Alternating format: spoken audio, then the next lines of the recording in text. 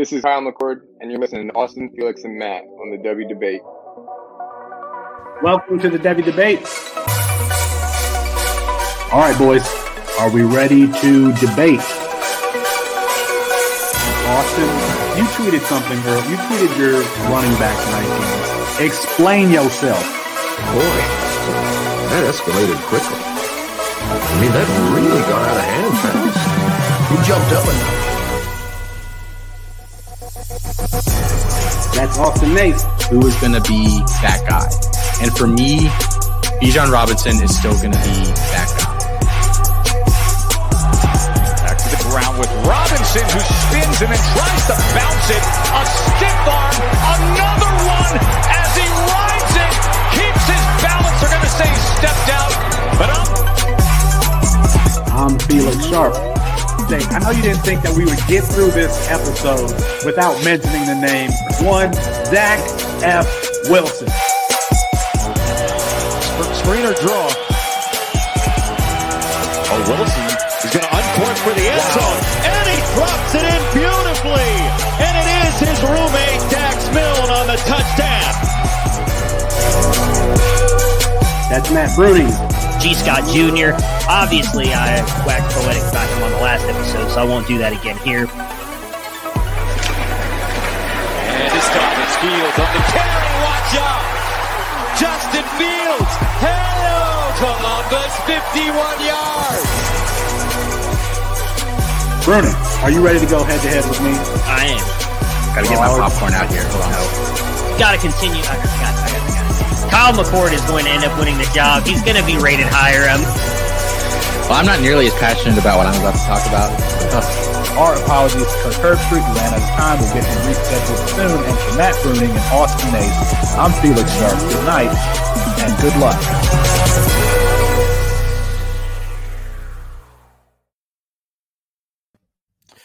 It's 9:30 Eastern Time, the only time zone that has racism completely under control. That means it's time for the W Debate, brought to you by CampusToCan.com. Matt Bruning is out. Austin Nace and Chris Moxley are back with me, and I'm Felix Sharp on a litigious version of tonight's show. We take an early look at the Pac-12. Do Lincoln Riley and Caleb Williams make USC a playoff contender? And we consider who the breakouts are in the Pac-12. Already experiencing technical difficulties. But we start with Chris Moxley, a new segment here on the W Debate. And the segment is called Will Austin Weigh In? And in this edition of Will Austin Weigh In, we talk about the important societal issue and the lawsuit brought by Brian Flores against the NFL. Chris Moxley, what was your immediate reaction to the allegations, to the lawsuit, to what Flores is doing? My immediate reaction was the Rooney Rule is really easy to circumvent. Like the spirit of the rule and what actually plays out is really easy to get by. How are teams just not doing the bare minimum not to circumvent the most easily circumventable rule ever? Was my first thought. My second thought was obviously none of the allegations that he made have been surprising, and I don't think anyone was surprised, which probably speaks to how we view the NFL and how the NFL has moved forward. And he's basically, for those who aren't totally familiar with the suit, he's basically claimed he's named the Giants, the Broncos, and I believe unnamed team in the suit. He has the Dolphins for something else, but basically racist hiring practices for both the Broncos and the Giants. They didn't give him a fair shot. He presented Bill Belichick's text as evidence. I think this is a Bill Belichick's text messages, yes, which said, "Congratulations to Brian Flores." It was sent to Brian Flores before yes. Brian Flores actually interviewed for the job. Brian Flores responds, "Coach, were you talking about me?" Bill Belichick responds and says, "Oops, my bad. I meant Brian Dable." Go ahead. Yeah, it was just that was just cringeworthy reading those texts. I felt just so uncomfortable for all the parties involved. But I don't think this is anything new that we didn't already know about the NFL, and that's kind of sucks. It's shameful for the NFL that we even have to go through this, but I'm not surprised by what occurred here. And if his suit has merit, I think the NFL is probably in a big probably has a big PR problem coming forward. And I think that you're going to see a lot of coaches. I think you're going to see a lot of people join this lawsuit. It's going to be a class action suit. There's already people speaking out against it. I think it's a bigger problem the NFL wants to indicate, because they released a statement today saying we've already looked into it. It's not true after like 2 minutes. So like what? I think they're trying to swipe it under the rug. And, we have a big issue about hiring practices that we need to address. Well, I mean, what we're looking at here is a coach who had kind of had enough. Brian Flores, after he was fired from Miami, remember where he started with Miami, how bad that team was. The allegations of the lawsuit allege that Stephen Ross, who's an Michigan alumni, offered Brian Flores $100,000 per loss. That's the season where they wanted to secure. Well, at first it was Tua Tagovailoa. They ended up getting him, but think about what Tua Tagovailoa was going into that season.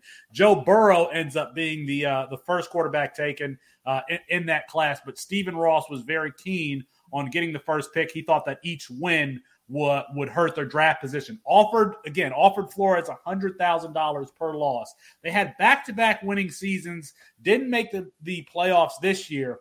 And then when Flores is fired, first of all, I don't think that people were expecting for him to be fired given where that team started, where he came from.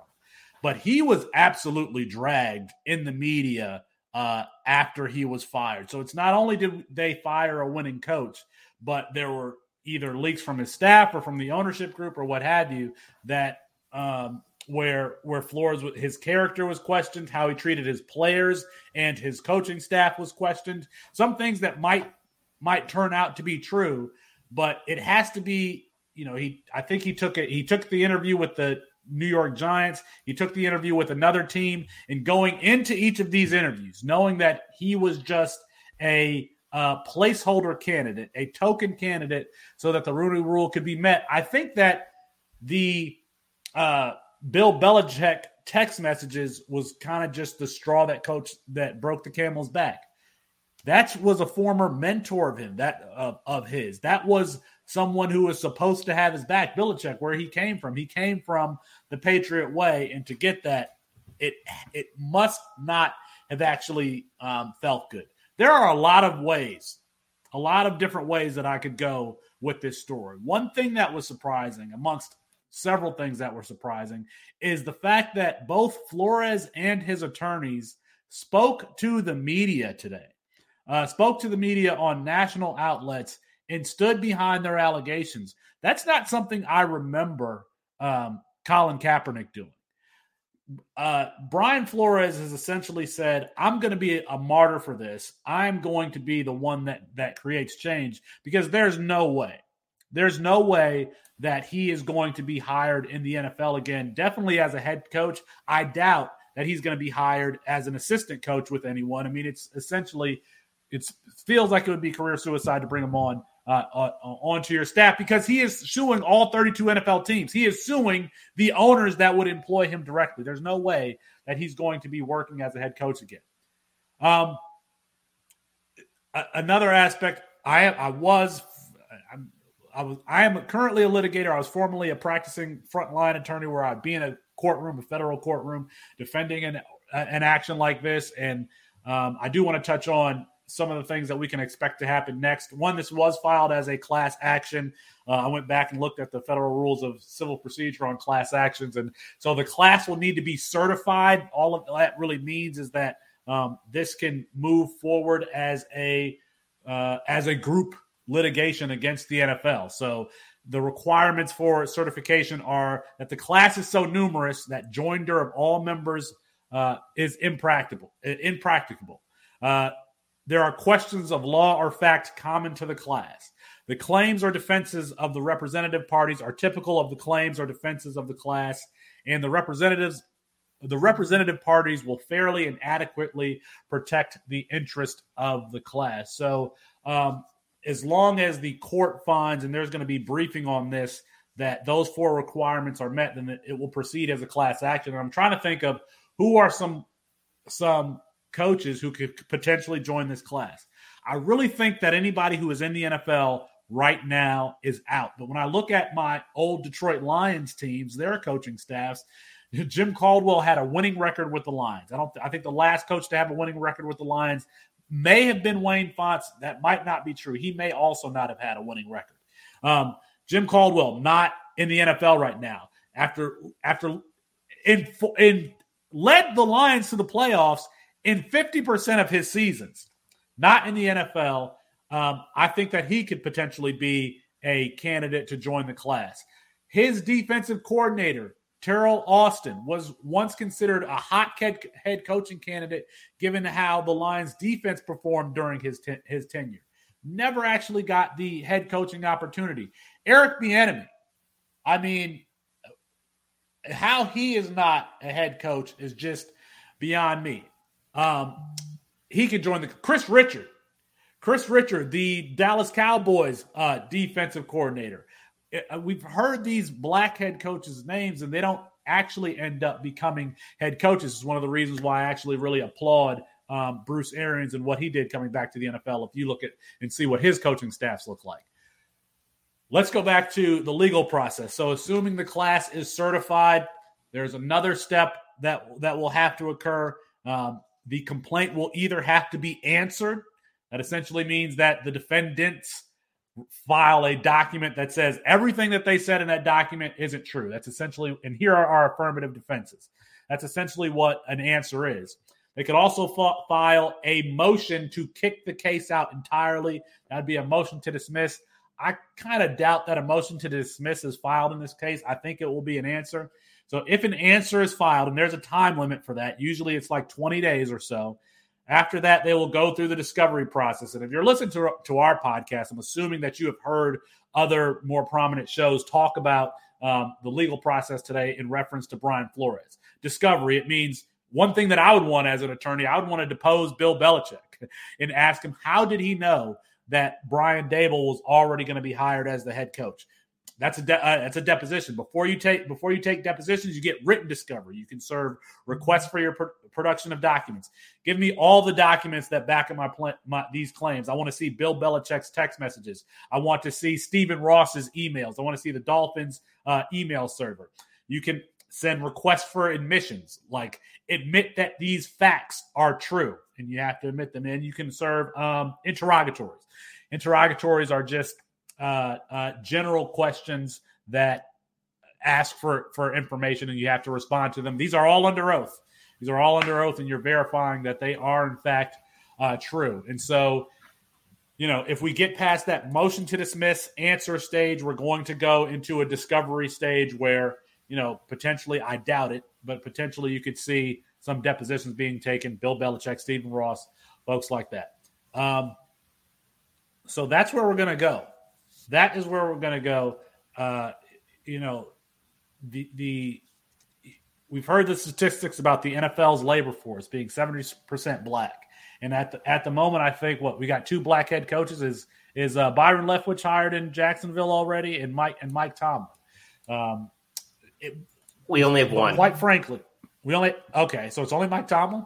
Byron Leftwich not hired yet. Not officially. If it's going to happen, I don't know. Well.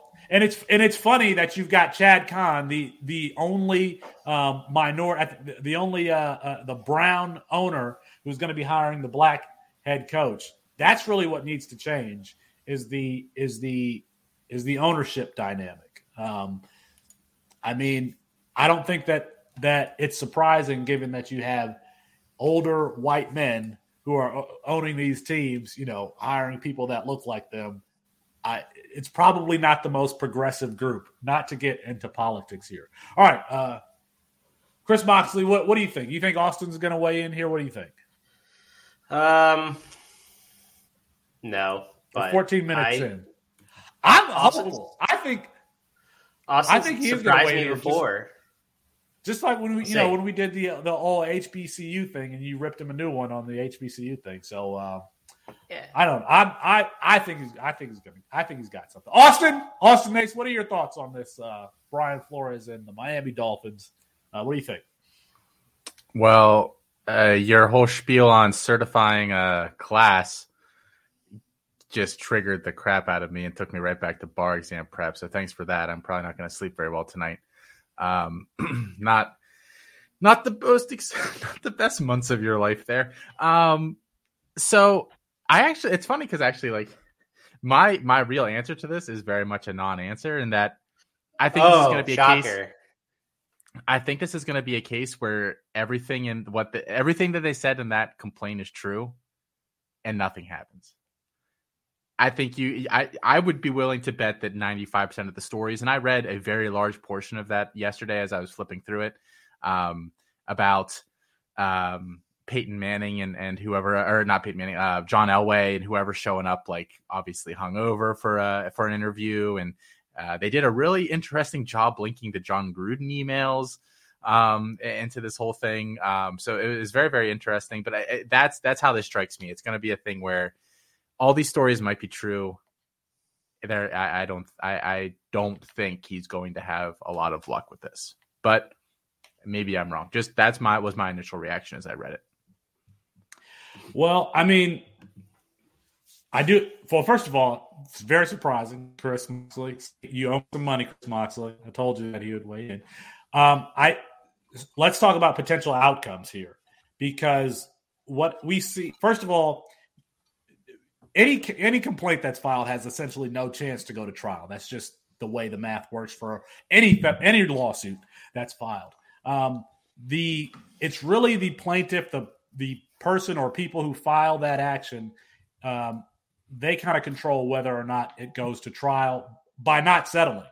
If they can get past that motion to dismiss stage, that dispositive motion stage, and the court says this case can go on, well, I mean, then that discovery time period is where the parties generally settle. And the court is going to give deadlines for that discovery period to be over. There will be another dispositive motion stage where at the end of collecting that evidence, the NFL could say, Judge, we collected all this evidence. There's still no claim here as a matter of law. You should still dismiss this case. I don't see that happening. And so what is most likely to happen is that, the NFL is probably going to file an answer. There might be some motions on the certification of the class. And then 6 months from now, we're going to hear that the NFL has settled this. Because the fact of the matter is that the NFL has the money to buy their way out of these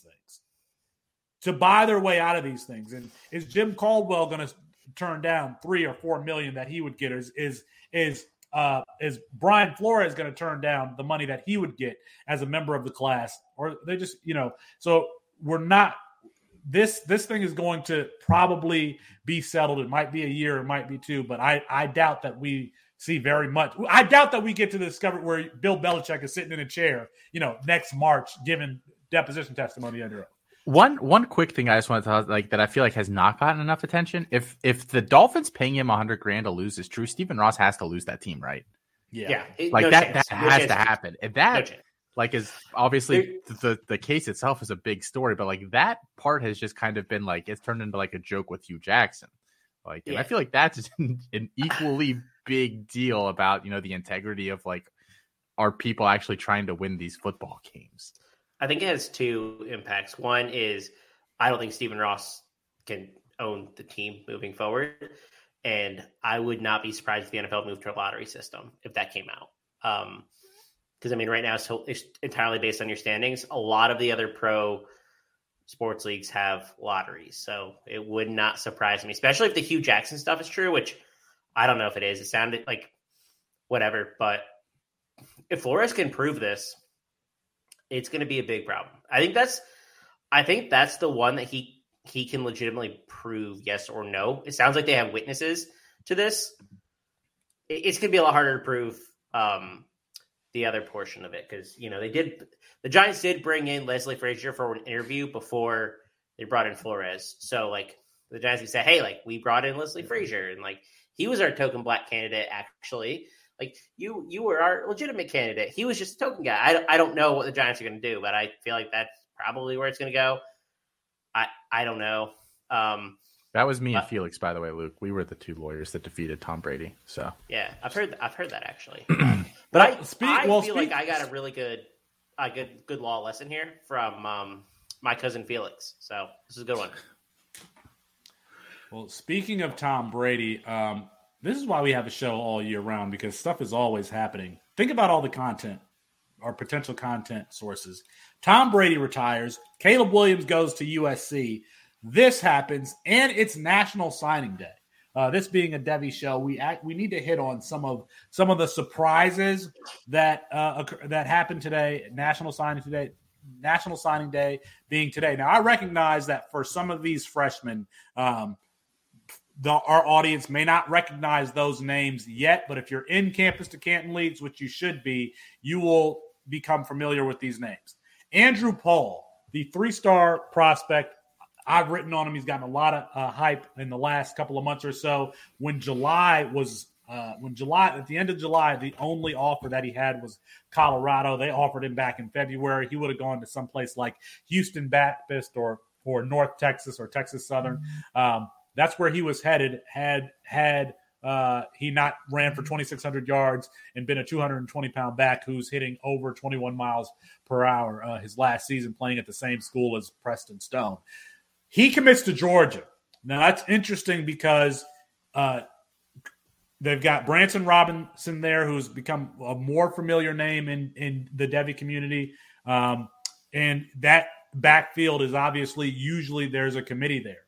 But, Austin, I mean, what do you think about – is there the potential for Andrew Paul to surpass Branson Robinson on that depth chart, maybe get playing time this year? And the reason that I ask is because they are similarly sized, but I think that their play styles are entirely different. You know what? I'm going to say yes. And I don't think there's a great likelihood of him straight up surpassing him. Branson Robinson, I'm sorry. I am the Christopher Columbus of Andrew Paul here at C2C. I discovered him 4 months ago. Down he was in the hundreds, and then he has just shot up. So much so that my scouting report was he has no offers. Maybe I'm just an idiot. I have no idea what I'm looking at. Branson Robinson is not a perfect prospect, guys. I think he's a good player, but he has some issues that people are just ignoring because he looks like a Marvel villain. That's true. Seriously, the kid has been it looked like an NFL running back since the age of 14. But his footwork is really not great. It's very inefficient. He's a bit of a lumberer at times at 220 plus pounds. I actually think at some point being that big is a detriment. I kind of have the same feeling about Braylon Allen, and that's kind of been some of my discussion around him. Is he's just too big? So and I think Andrew Paul is a better athlete than him. Now I do think at this point in time, Branson Robinson might be a better pure running back. And Felix said, they are a little different stylistically, but I think there's a chance that and at the end of the day, 3 or 4 years when we're looking at, our dynasty rookie drafts or whatever, that Andrew Paul is a name and Branson Robinson is a Zamir White-ish, just, kind of afterthought back in the class. It would not be the most outrageous thing I've ever heard. That was a hot take. And I apparently bringing the heat tonight. Matt isn't here for one night, one show, and Austin's off the rocker. So someone has to be saying goofy shit when Matt's not here, so it might as well be. Yeah. Well, I don't know if we're bringing up Ohio State tonight, so we might not get that goofy. I don't have a strong opinion, and I hate to be like Austin here. I think that this backfield is just going to shake itself out. I think Kendall Milton's going to be the lead back here, and I think there's a good chance that both freshmen get on the field. Probably split touches as the RB2-3, so it's like a 2A, 2B situation. And I think we're heading into Campus Canton drafts, Devy drafts, viewing these players similarly between Robinson and Paul. So, I mean, I like both guys fine, but I honestly wonder if I don't work at 24/7. I don't work at Rivals, but I wonder if recruiting services moved up Paul. Yeah, I work at C2C. That's true. I wonder if recruiting services moved up Paul enough at the end of their rankings because he was such a late riser that did they really adjust far enough? Because I don't think he ended in the composite top 15. I think he was outside. No, he's 42. RB 42. So he's way he's still a 3-star prospect, right? He's still a 3-star. Mm-hmm. Yeah. So I don't think that they adjusted enough. So I think you're going to get a discount on him. Maybe not, because everyone here is talking about him. So if you don't listen to Campus Canton, you're probably going to get a discount on him. So find that person. But yeah, I like him because I trust more what y'all say. Like, he looks good to me, but what do I know? He didn't have any offers, like you said. We'll go into the season in this class as the number 58 running back, number 42 in the composite, number 58 according to 24/7 Sports.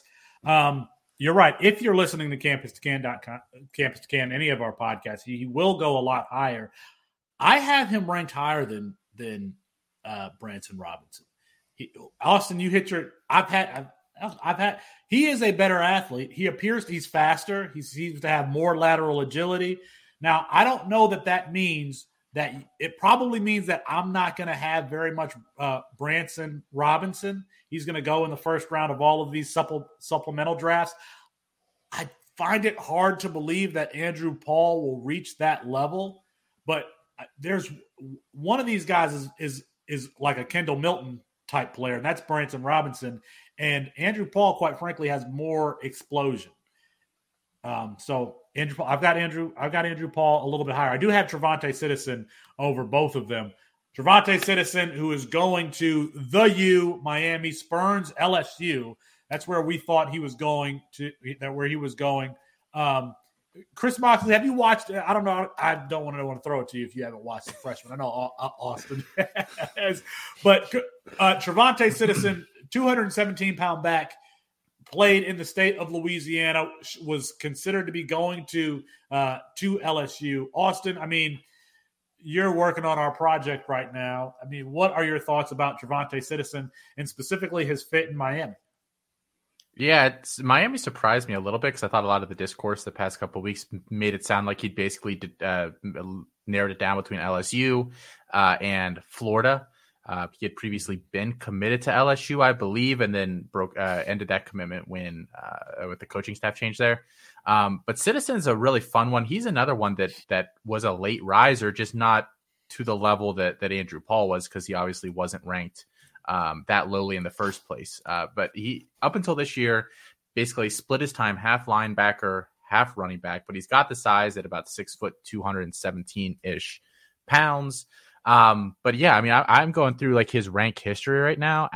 As recently as the beginning of the college football season, he was like RB 18, RB 19, close to 200th in total in the composite. Now he's up to RB 8, I believe. Really good pass catcher. Like, I feel like this kid has kind of just scratched the surface of what he can do.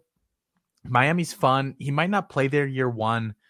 There's no guy at Miami that I love, but it's a lot of bodies, and sometimes they can just be really difficult. To kind of climb that many bodies in one season. Like, it sometimes can be a tough task, especially because obviously if he's signing now, he's probably not going to be an early enrollee there. So that kind of takes away that opportunity. But I would expect probably a pretty big year 2 there for him. And I think, he's RB4 in the class for me. I think he can be a top 50 NFL draft selection when all is said and done. I can't remember exactly where I have him. I did move him up based on him going to Miami. I like what Tyler Van Dyke is doing there. They still don't have an offensive coordinator.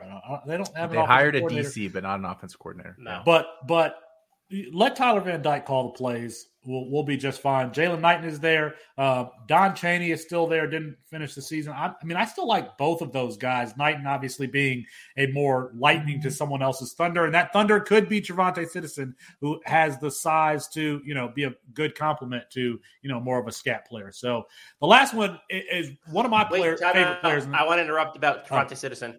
I actually have a take on Trevante Citizen because Austin was the Christopher Columbus of Andrew Paul. I tweeted June 1st. I'd pull the receipts here. June 1st, I said I would not be shocked if Trevante Citizen ended up as a top 3 RB for me when all is said and done. June 1st. I am not Christopher Columbus. I'm more like a secondary explorer that I can't even remember the name of. So there you go. But he's a guy that I've actually been really high on for a long time. I think he was definitely misranked. for a long time.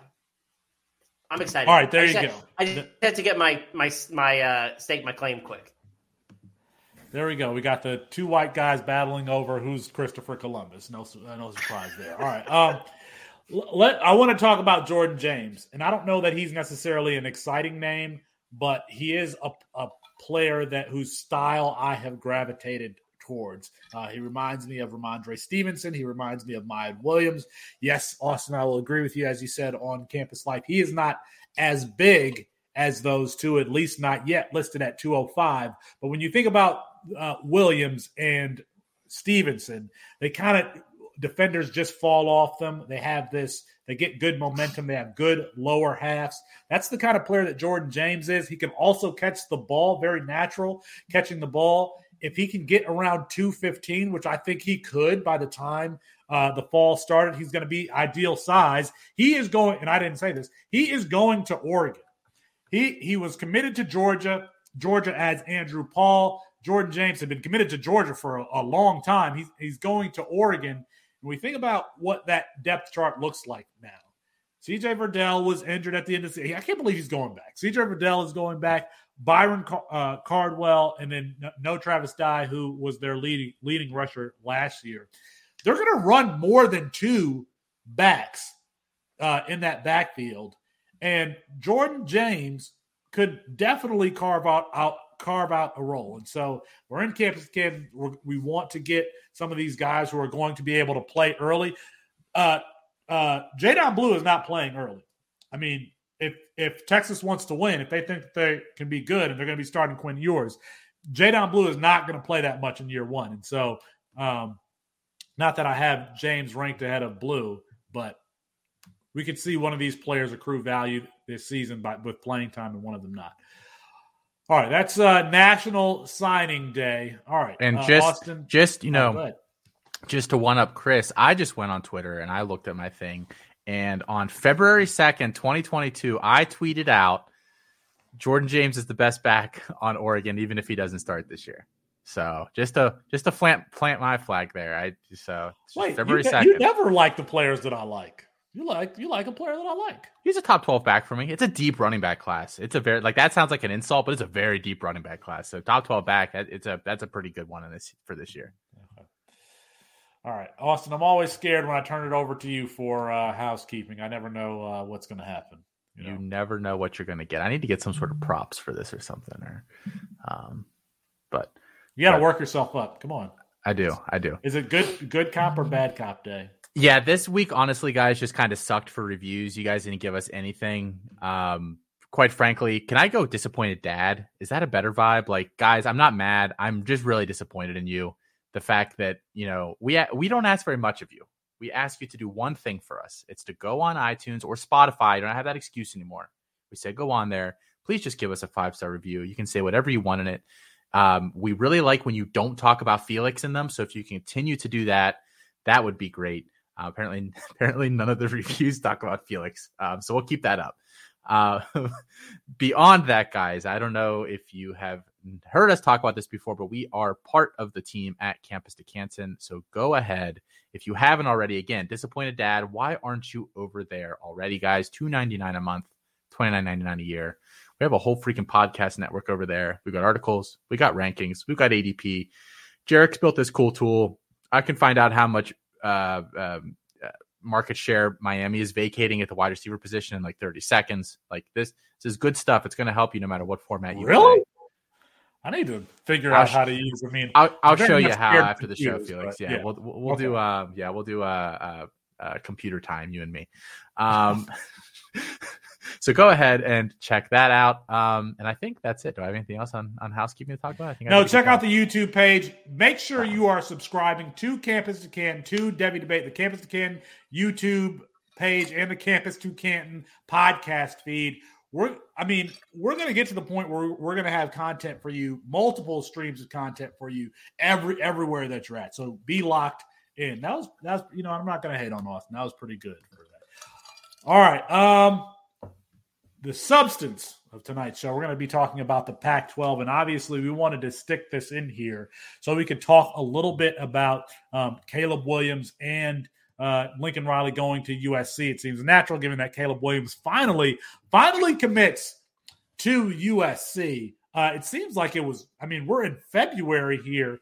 Like, is he just now starting classes? I mean, is he going to be able to even get the grades that he needs to be able to compete in the spring? Regardless, Chris Moxley, Caleb Williams, Lincoln Riley back together. I mean, what do you think about this pairing? What do you think about USC overall with the offensive guru Lincoln Riley at the helm? Yeah. Sometimes I just want to wait and see if someone will notice that there's no sound, if they're muted. But I got to do it one time every episode, so I got it out of the way about halfway through. It can't be bad for Caleb Williams, right? I mean, this was the best place he probably could have gone to team up with Lincoln Riley. So I talked about this a little bit this morning too, but the offensive line at USC is so bad. It's probably their weakest unit on the field. Last season they allowed 2.55 yards or time, seconds per throw. Caleb Williams had 3.51 at Oklahoma, so he's losing basically a full second of what he's used to in throwing, which I think is going to be a big issue and adjustment for him because he really relied on that to let plays develop last year. So I think it's actually going to be a pretty rocky start to begin the season unless they get some more linemen in the portal, which right now they have Bobby Haskins who transferred in from Virginia, and they're bringing back 6 players who started for them, but it's still not a good unit. Best case scenario, I think, for Caleb Williams, but for the first couple games, I'm tempering expectations. I don't think it's going to be as good as maybe people think it will be. Caleb Williams could be instant offense anywhere. That's why I thought that him going to Wisconsin could potentially work because he's not Carson Strong. I mean, Caleb Williams avoids the rush, finds people downfield, and I don't know that his supporting cast matters as much for him as it might for some other players. You don't necessarily have to protect him that well. He's a great rusher, holds on to the ball too long, but I thought that he could have gone anywhere. But we're going to talk about Caleb Williams a little bit later in the show as we get through here. We've been doing 3 particular buckets, or pulling out 3 players, each of us, as we're going through these early look forwards at the different conferences: a breakout player, a comeback player, and a freshman. And we're going to start with the breakout player. Chris Moxley, you've got a guy here that is starting to have some buzz, or has had some buzz for the last few months. Yeah, I love Washington State bringing in Cameron Ward from Incarnate Word. Last season he posted 4,600 passing yards, 47 touchdowns, an adjusted completion percentage of 74%, 7.9 yards per pass attempt, which it's not great, but he was throwing and they were down a bunch. So I'm pretty much willing to excuse at least part of that until we see him play, in a little bit better system and a little bit better team around him. I really like the offense they're bringing in too. Eric Morris was the offensive coordinator with Ward at ICW. His offense is a different type of air raid, basically. It's really an air raid RPO blend. It's really interesting offense. I think it works pretty well. He runs a lot more than traditional air raid teams do. But I think it's time for him to get another offensive coordinator job, because he was offensive coordinator at Texas Tech under Cliff Kingsbury. He's worked closely with Mike Leach. He comes from that system. I do think we're going to see success from Ward this year, and I like the pieces that they have there. I actually really like Deshaun Stripling, who I think could very well be the wide receiver 1 there. There's some exciting stuff happening. I like them keeping Jay Dickert on staff. I think Dickert's a good coach. And I think Eric Morris is, the second time around as an offensive coordinator, is going to be a successful one. So I'm really excited to see what Cameron Ward can do. People love him. The scouts are raving about him and his arm talent and just the ability to deliver on throws. He's not a super athlete, but he's passable. He's good enough. He's not somebody who's going to light you up rushing, though. He's not Carson. I'm really excited. He's a better athlete than Carson Strong. That's exactly what I was going to say. So, Chris Moxley, you expect that offense to be, from Mike Leach being there, It's always been an air raid pass heavy system. Are you saying that that's what it's going to be moving forward? It won't be as extreme as Mike Leach. He runs like, I think that the rushes per game last season was higher than any of Mike Leach's years at Washington State. So he's going to run more. That his modified air raid RPO is a really interesting scheme that you're not really seeing adopted anywhere else. And I think it's going to succeed. And that's what I'm really excited to see, but it's going to be closer to the air raid than it was under Nick Rolovich, who was a problem at Washington State. I'll keep it simple. And my player is Jacob Cowan. Now, I thought I had some notes here. Here we go. This is a breakout. Jacob Cowan. Jacob Cowan is probably already broken out. He's in his third year at UTEP. He was at UTEP. He transfers to Arizona this year. 3.7 yards, receiving yards per team, pass attempt. You want that number to be over 2.5 in your third year. He was at 3.7. Weighted dominator rating well above the regression line all 3 years. 21.7 high school max speed, according to David Nipple, Solving Football on Twitter. I think that he is very similar to Elijah Moore. Elijah Moore, a slot receiver who could also beat you deep. That's what I see with Jacob Cowan. He's going to have Jaden Delara throwing to him. That Arizona team is still building. I think that Jacob Cowan is going to be at the center of it. I would have liked to have seen him go to a more established program so he could get that 1 year and then make the jump to the NFL. Regardless, the offense should probably revolve around him, and he's got a good skill set, and it's not just to be a good college fantasy producer, but he should have a shot at the NFL. He should have a shot at the NFL after next season, should he come out. I mean, you're going to hope that he comes out. It'll be his fourth year. So Jacob Cowan, and I think that we all are fans of Jacob Cowan.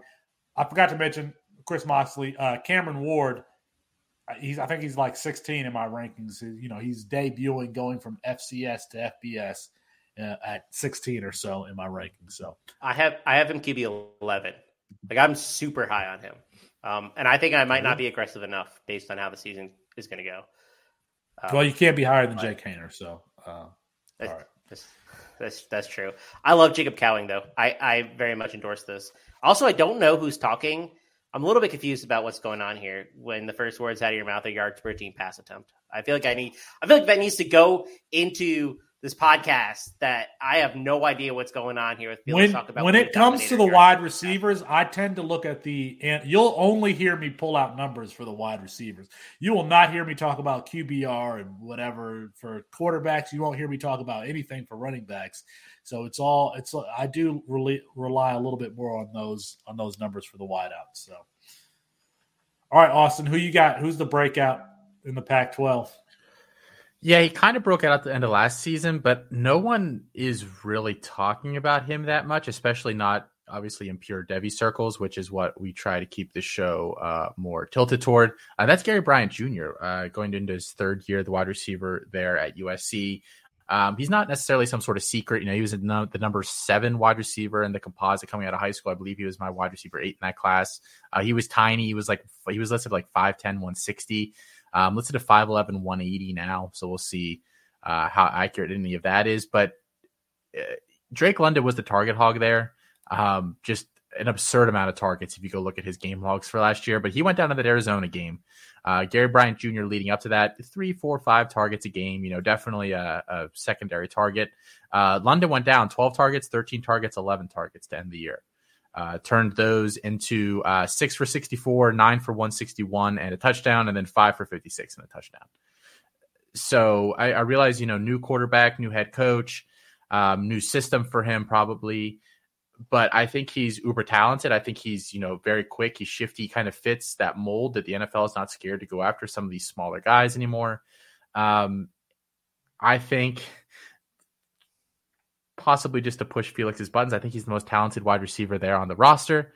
And so I'm predicting a big year out of him I do like 1 or 2 CFF leagues a year. I'll probably be targeting him pretty hard in those. I'll probably be making a push in any leagues I don't already have him in for C2C. I have him in a lot, so that'll be tough. But he's just a guy that I'm really, really high on going into the year. I think he has a big year and potentially, early declare after that. So Lincoln Riley, in going to USC, he got Raleek Brown, who was previously committed to Oklahoma.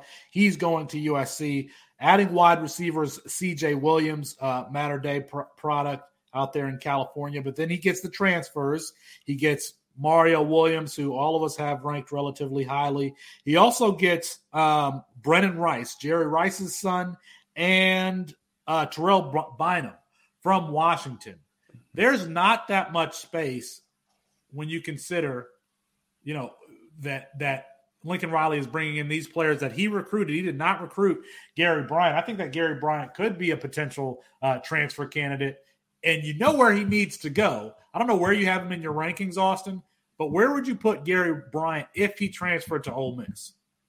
Oh, I was hoping you were asking for a landing spot, and I was going to say Pitt. He'd be their leading wide receiver next year. He would. But to be honest, I don't think Gary Bryant's the guy that gets screwed. I think it's Taj Washington. Taj Washington just completely loses out in this scenario. I forgot about Taj Washington. There you go. So did Riley. He shows up to practice. He's like, "Who the fuck are you?" Yes, it's poor Taj Washington who transferred in there from Memphis last offseason. He's the kind of guy that gets screwed in this kind of move, in my opinion, not a kid like Gary Bryant. Do Bynum and Rice play outside the majority of the time? Like where Rice does. Yeah.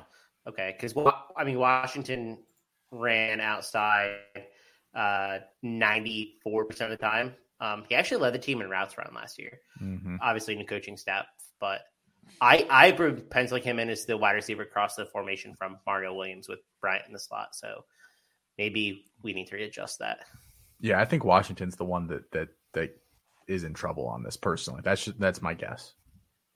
All right, let's move on here to the comeback player, someone who will whose stock will rise, whose stock was low, and it might make a comeback here in 2022 in the Pac-12. Chris Moxley, the names that you've got here, I've heard about these guys since last year, and they haven't done much. I don't expect. I don't know. I don't know why I should love these two, but Austin's always talking about them. Yeah, if you listen to our flagship pod, Campus Ken, you probably heard these names before. They're the names of the Washington Husky wide receivers, Rome Odunze and Jalen McMillan. So last season and the season before was offensive coordinator John Donovan, who lives in like the 60s version of football, who I don't believe is a good offensive coordinator and not a modern offensive coordinator for sure. I thought Jimmy Lake made a huge mistake hiring him and holding on to him for another year. I think probably cost Lake his job. But now they have Kalen DeBoer in. And last season under, he's from Fresno State and he coached Jay Kaner and a really productive passing offense. Last season, 57% neutral game pass rate, 10th nationally. They're ranked 16th in EPA per pass attempt. In John Donovan's only full season, which was 2020, the neutral script pass rate was 42%, which was bottom 30. This is going to be a very different offense under Kalen DeBoer than it was under John Donovan, Jimmy Lake. And I think the two beneficiaries are going to be Rome Odunze and Jalen McMillan, who I think are both pretty good players. I personally prefer Odunze, and I'm not going to he was better than McMillan was last season. He's been better than McMillan the whole time they've been there. So I'm not going to I think maybe McMillan has more potential, whatever that means. Like who even knows? Odunze's outperformed him on the field the whole time. But I think both guys are going to benefit from just a change in philosophy offensively. And they're going to be the wide receiver 1 and 2. And I think even if we get a pass rate that's close to 55, 57%, you're going to see beneficiaries no matter what. So I think both guys are probably underrated in general. But I'm excited to see the comeback of Washington's offense. The player that you're really talking about there, Chris Moxley, potentially breaking out, being the comeback player, is one Michael Penix Jr., who Kalen DeBoer coached in 2019 at Indiana. Michael Penix Jr. offers some things that Jake Haener does not, and that is the ability to throw the ball downfield. He has a cannon for a left arm. He can make all the opposite hash throws. And what Kalen DeBoer can do is help Michael Penix Jr. be consistent, to get his completion percentage up. Was never the same. He's been that 2019 season, I think, was his best year. He's been injured, was injured last year. Can't say if he can stay healthy. If he can stay healthy, Michael Penix Jr. could be the player that allows you to see these McMillan and Odunze put up the numbers that you think that they can put up. I don't think that you can tout one without the other, Austin Nason. I know that you are a Michael Penix Jr. hater, but I mean, he is a good college quarterback. And if it were not for the injuries, if it were not for his inconsistency with his feet, I know that's a lot of nuts, I think he could have developed into a first-round quarterback because he had the arm talent to do so. He was just, one, he was injured, and two, base mechanics were absolutely awful, and he never was able to improve because he was always injured in the spring and never able to compete in the practice session. So Michael Penix Jr. is the player that, if he's healthy, he is going to be the tide that rises all ships, including McMillan and Odunze. Counterpoint: Sam Heward is going to be the comeback player of the year. So Washington Huskies podcast. Take that. So I get everything you're saying about Michael Penix, but to me, this Penix situation feels very similar, and he's a better player than this person. So I'm not comping them directly, but this feels like Joe Milton to Tennessee last year, where we said the coach is bringing this guy in because he clearly has the preference, and maybe he did at the beginning of the year, but he realized very quickly that Joe Milton wasn't it. Josh Heupel did. Put in Hendon Hooker, who we spent all off season, again, shout out to the C2C pod, saying Hendon Hooker is a stud. Hendon Hooker is going to be amazing at Tennessee. Lo and behold, they gave the reins to Hendon Hooker. The offense saw rocket ship emoji upward. I think they can do the same thing this year in Washington. And I'm not actually necessarily a Penix hater, but the guy, like you said, he can't stay healthy. He's never played more than 6 games in a season. And he's been the starter there for the last 3 years. Like, that's not ideal. Obviously had that big year under DeBoer, completed about 69% of his passes, 10 touchdowns, 4 interceptions. So reuniting there, that's a good thing. But I just think at this point, he is what he is. That was kind of his ceiling. I think the injuries have taken their toll. And I think that, he'll come in there, he'll compete. I don't think he's a long-term starter there. Sam Heward, on the other hand, who was very poor in their final game of the season, but was a top quarterback in last year's class, one of the top-rated recruits Washington's ever brought in, has the bloodlines. If you recognize the last name, his dad, his uncle have all been around the NFL. I think in a hot, like he stylistically, he's not dissimilar from Jake Haener. And I think Haener is like the perfect DeBoer type quarterback. So I just think Heward takes that job week 3, week 4, if he doesn't have it going into the year. And I think it's, high volume pass attack. I think he looks really good. We're not going to be saying that he's a top 5, top 10 draft pick, but I think it really rehabs our opinion of Sam Heward throughout this year. The Pac-12 is bad when we're all talking about Washington Huskies. I mean, how are we going to drive ratings sitting here talking about the Washington Huskies football team? Because outside of USC, it's a conference that simply isn't exciting. Let's go through I sat here for a while, like, who was good that didn't play last year? That, like, it took me a while to think of a couple of these. I'm not gonna lie. And we all ended up with Washington. the same position for one of the categories. Let's go to the freshmen here, and let's go relatively quick as we can. We're getting a little long here. Chris Moxley, who you got? Freshman breakout. Well, I'm glad you brought up quick because I like Rayshawn Luke, who is fast as hell. This dude can play. He's a professional. Really fast. He is light. I think that's the big knock on him. But there's nobody in that backfield that scares me, and I think he is the clearest path to production of a lot of running backs in this class. No running back had more than 91 touches for Arizona last year. They just don't have a good threat there. And the offense is going to be so much better with Delare at quarterback, Cowing on the outside. They're bringing in 2 really good freshman wide receivers. So Luke, who I believe he won MVP of the Under Armour Bowl, and if he didn't, he showed out. He was awesome. But he's a 10.55 verified 100. He can catch passes. Like he really is a dual threat guy. I think that's going to step in and possibly be a productive player from day one for like your fantasy teams too. I'm really excited about what he can do. I don't know about his NFL potential. If I'm being honest, he needs to add like a good amount of weight. I think he's only like 175 currently, but day one producer, I think, at Arizona. If you knew for a fact that Rayshon Luke was like 185 pounds, he'd probably be ranked in the top 15, top 10. The top he's 10 what running back he's what if he was 185, he would be what Matt thinks Gavin Sawchuk is. 100%. Right. But Right. That's exactly right. Mine is Jordan James, who I talked about earlier. I don't need to go into the depth. I like his play style. I think he could be a running back used in multiple phases of the game. He's got soft hands. You even see him used vertically in high school as a pass catcher. I don't think that he is necessarily explosive enough to be used that way in college, but he can be used on swing routes and will be a between the tackles, down one and down two guy. And if he can add, get to 215, he'll be an intriguing player. I like Jordan. I like me some Jordan James, and I am going to have some Jordan James rostered in C2Cs this year. Chris Moxley, who you got? Or I'm sorry, Austin, who you got? Yeah, quick on mine because I don't have that much to say about him. But Arlen Harris Jr. is going to Stanford.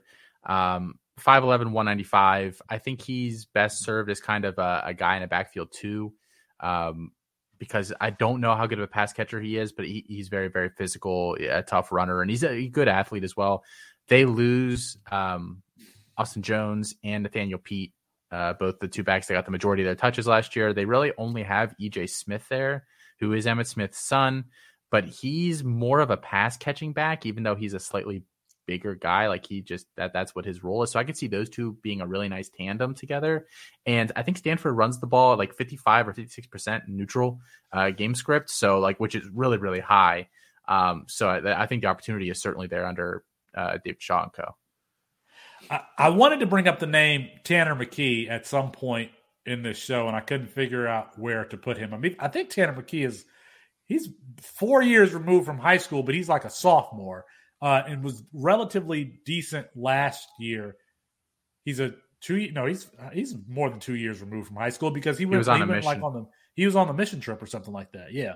So because he didn't start right away. But anyway, Tanner McKee, if you are in a startup and you're in round 44 and you need a quarterback that could be a dart throw. Not around before that, though. 44. Not around before 44. Your second to last pick. That you need a QB, Tanner McKee. But, people need quarterbacks. So, all right, let's move to the Debbie debates here. Chris Moxley, are you ready for the Debbie debates? Lincoln Riley, Caleb Williams, that pairing, does it make USC a playoff contender in 2022? Not until they fix their offensive line. So, no. Or defensive line. Both are really bad. Both their lines are pretty terrible. So, no. I don't think it's going to be that difficult to go, 11-1 in the Pac-12, quite frankly. So I think that it could make them a playoff contender. Austin, they're not better than Utah. I was going to say without looking at their schedule, they'll lose to Utah if they play Utah next year. Yeah. And I don't know what they have out of conference. They always play Notre Dame. Notre Dame's a better team than they are. So this is like a 30-second thing because I know they won't be a college football contender this year, but I think there's been a really interesting discussion bubbling up over the past couple of days about the ethical questions surrounding what Lincoln Riley has done this offseason with leaving Oklahoma and then basically taking anybody worth a damn on the roster with him. And I think that's a really interesting discussion to have. And obviously we're not going to have it tonight, but I've seen some prominent names start to discuss it as terms of he has the right to do it.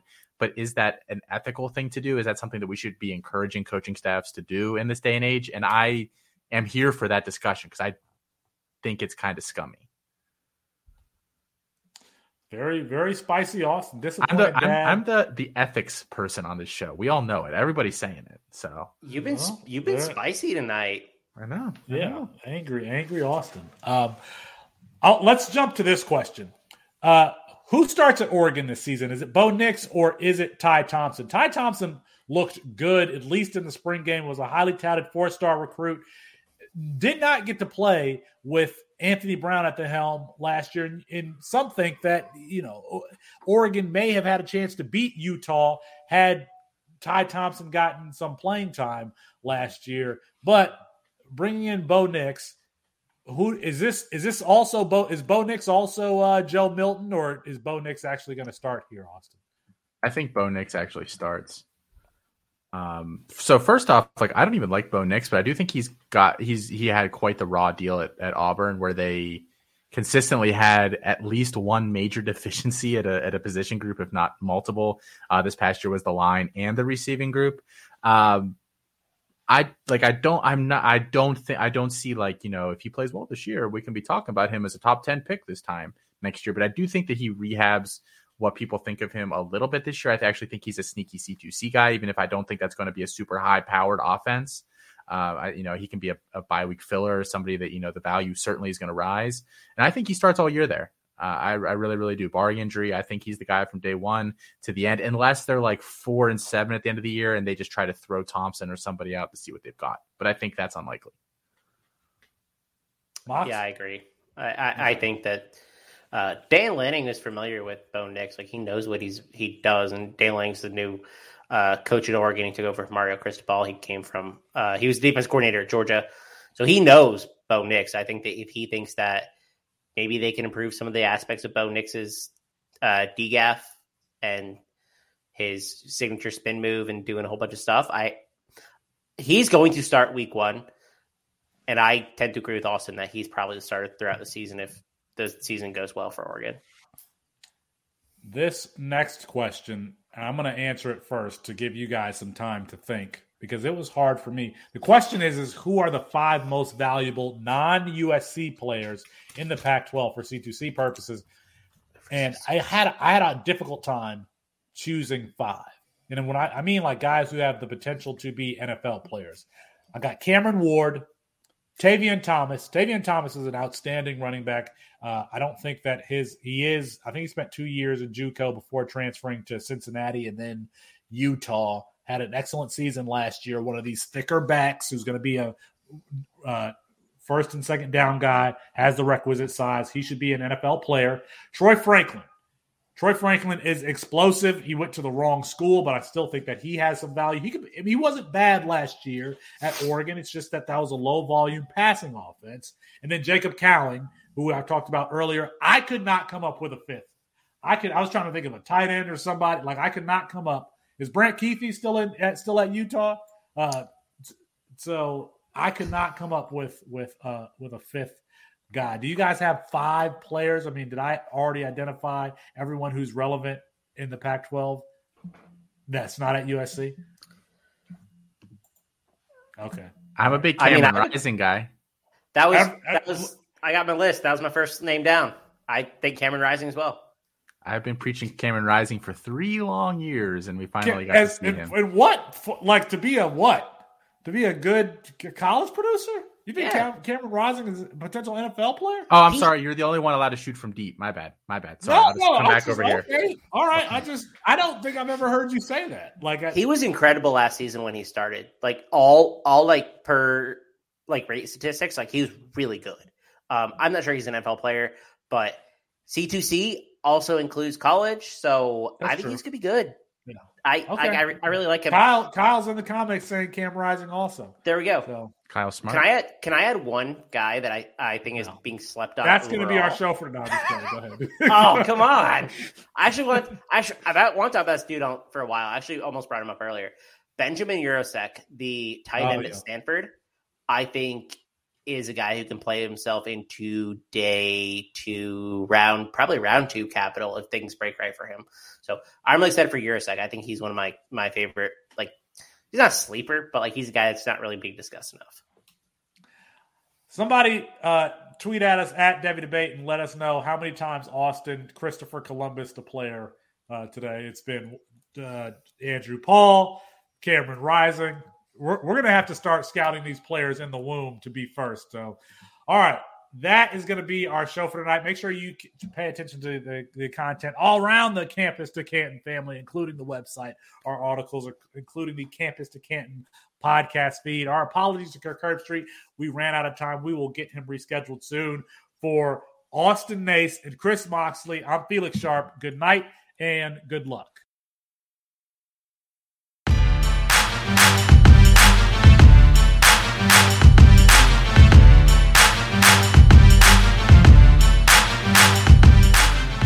field. Intercepted by Eli Apple at the 25. And Apple will go to the ground at the 32, and that's it. Ohio State national champions for the 8th time as they defeat Oregon 42-20. Here's Tua stepping back, loads up, looks long, throws, end zone, touchdown! Alabama! Devontae Smith! Touchdown, Alabama! And the Crimson Tide has once again ascended to the top of the college football mountain. Their 5th national championship in 9 years, their 17th overall. And for Coach Watson takes a snap, rolls right, looks at the end zone. Hunter Renfrow caught it! Touchdown! Touchdown! Touchdown! With a second left, Watson hits Renfrow, and Clemson grabs a 34-31 lead and is 1 second away from the 2nd national championship in school history. Hill, just in front of his end zone, has a man out there. It is Rager, and he's off to the races. Nobody will catch him.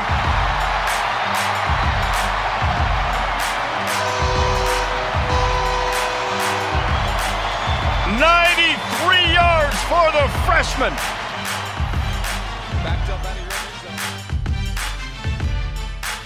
Made the adjustments in the second quarter. Dobbins again, more than 10 yards per carry. He'll add to that. Goodbye. Touchdown, Ohio State. From 52 yards.